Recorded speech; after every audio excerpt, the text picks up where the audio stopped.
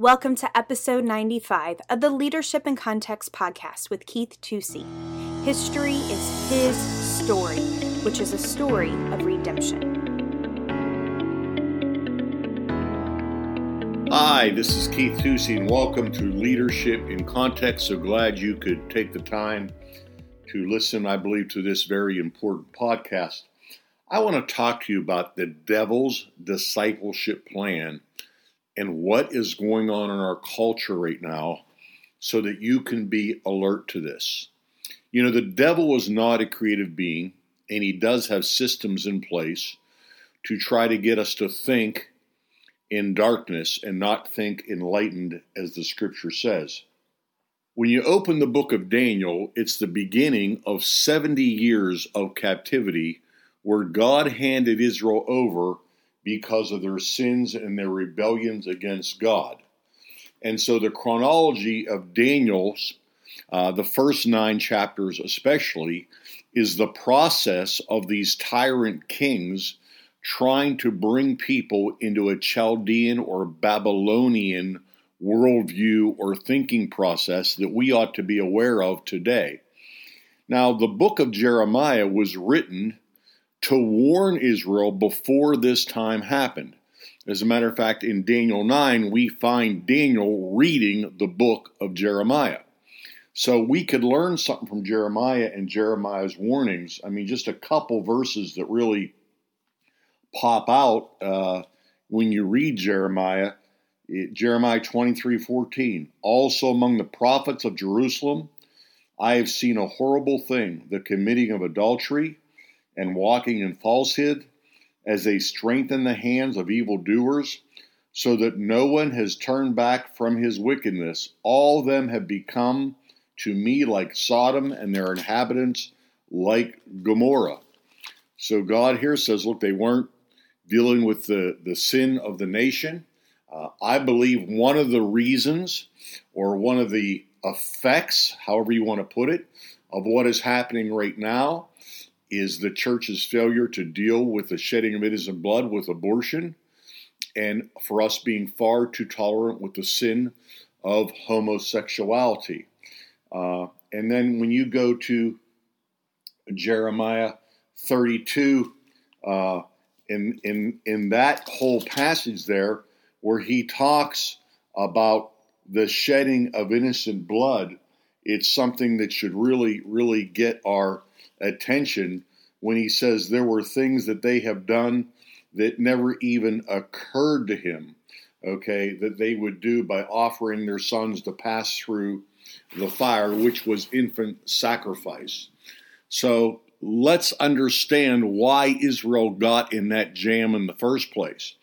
But the place I want to take you to is Daniel 1 and verse 4. I'd encourage you just to sit down and read that whole first chapter of Daniel, because in it really outlines the devil's discipleship process and how the tyrant king is going to take over the nation. But if I read verse 4 to you, I think you'll capture it pretty quickly.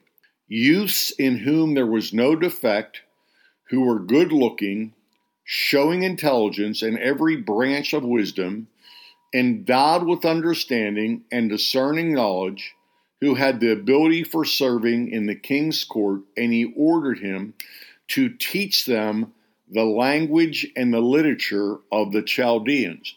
First of all, he went after royal kids. So the young people that have been raised in our churches, raised in ministry, who are creative, who are sharp, the enemy wants to capture their mind. He wants to seduce them. He wants to get them off track.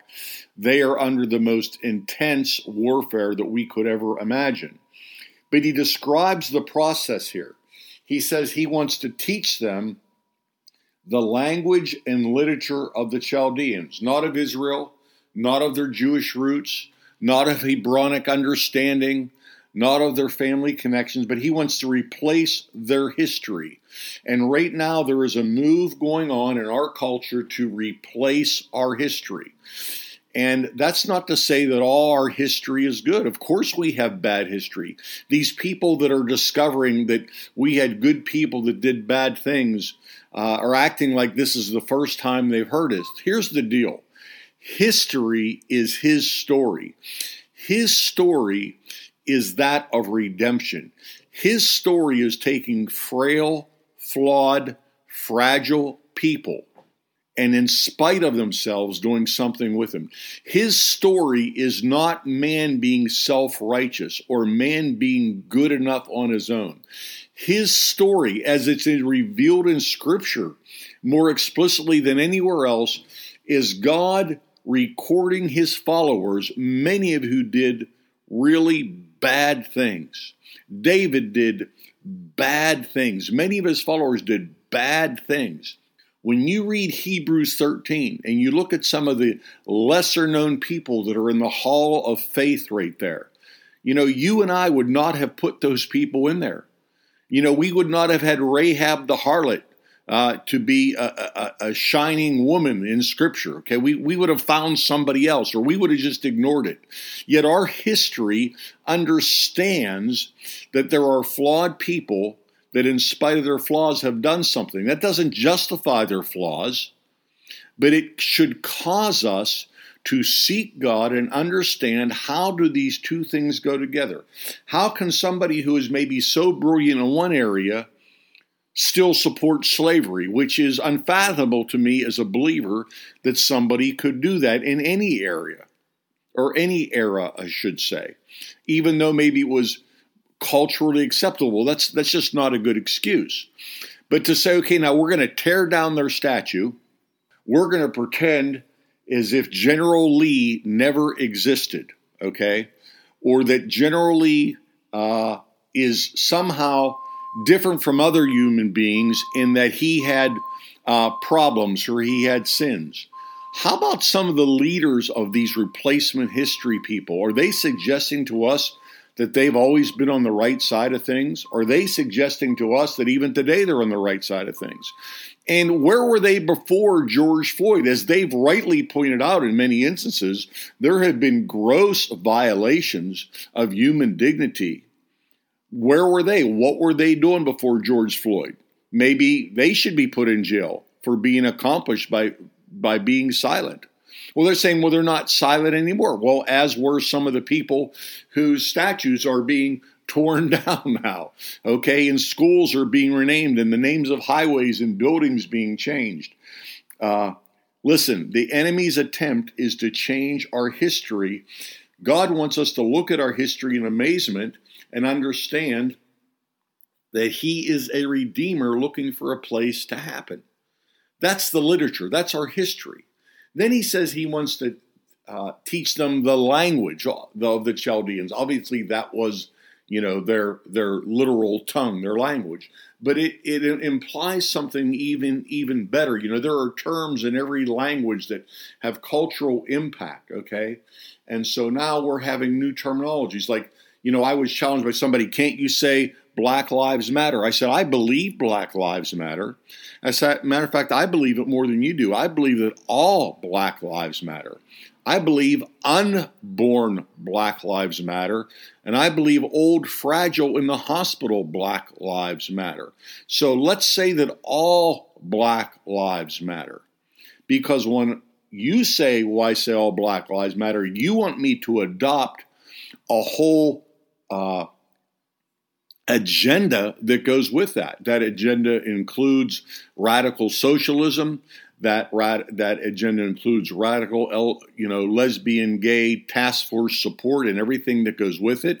And I'm not going to do that. That's what that language means. You say, well, Keith, you're just being silly. You're just talking about words. Words mean something. Okay, when you hear a certain word, it's not just the definition of that word, it's how that word is implied. So I say, yeah, absolutely, all Black lives matter. Or I've said Black lives matter because they matter to Jesus and he died for them. I'm not going to adopt the language of the Chaldeans. I'm just not going to do it. I'm going to use that as an opportunity to witness and talk about Christ.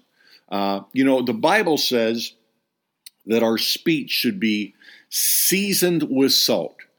A little bit of salt can really change the flavor of something. A little bit of salt, graciously done and wisely done, can really change the flavor of a conversation and maybe get people to think a little bit rather than just coming up with another problem and identifying problem. It does not take a lot of grace to identify a problem. It takes a lot of grace to inject yourself into that problem and become a real intercessor, not just praying about it, but getting in the gap and making a difference about it. Listen, the devil had a discipleship strategy many years ago. He's continued to use that discipleship strategy to replace history, to teach us the language and literature of the Chaldeans, of the heathens, those people that are railing and denying God, not submitting to God, not looking to God, not praying to God, not humbling themselves to God, not repenting to God. Okay? I am not on that side. I am not going to further that agenda. There is a real problem. I think there is a real police problem. I want to be very clear about that. But I think it's bigger than even prejudice. I think it's the microcosm of a whole government that's out of control. And we've got to be the people that know his story and stand up and tell his story, that God is a redeemer. Notice that some of the people that have come out and apologized, some of them I don't understand what they're apologizing for. Rather than being graciously embraced, they're being punished. Okay? So that tells us there's a whole other problem. Hey, I want to get your mind thinking. I'd encourage you to really look at Daniel 1 and read over that and not fall into the devil's discipleship. This is Keith Tusey. Share this podcast with somebody, would you? In Jesus' name. Today, Keith had a discussion on the devil's discipleship plan, a plan that the enemy started long ago and continues today, a plan to change our history. But history is his story.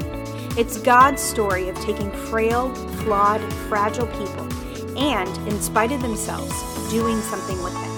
God wants us to look at our history in amazement and understand that he is a redeemer looking for a place to happen. That is his story. Thanks for listening this week to another episode of Leadership in Context with Keith Tusey. Join us next week as Keith continues to put leadership truths in the context of the local church. As always, subscribe, like, rate, and share our podcast. For show notes or to ask Keith a question, email podcast@innerpastors.com. If you would like more information, you can check out our website, find us on Facebook, or follow us on Instagram @InnerPastors. See you next week.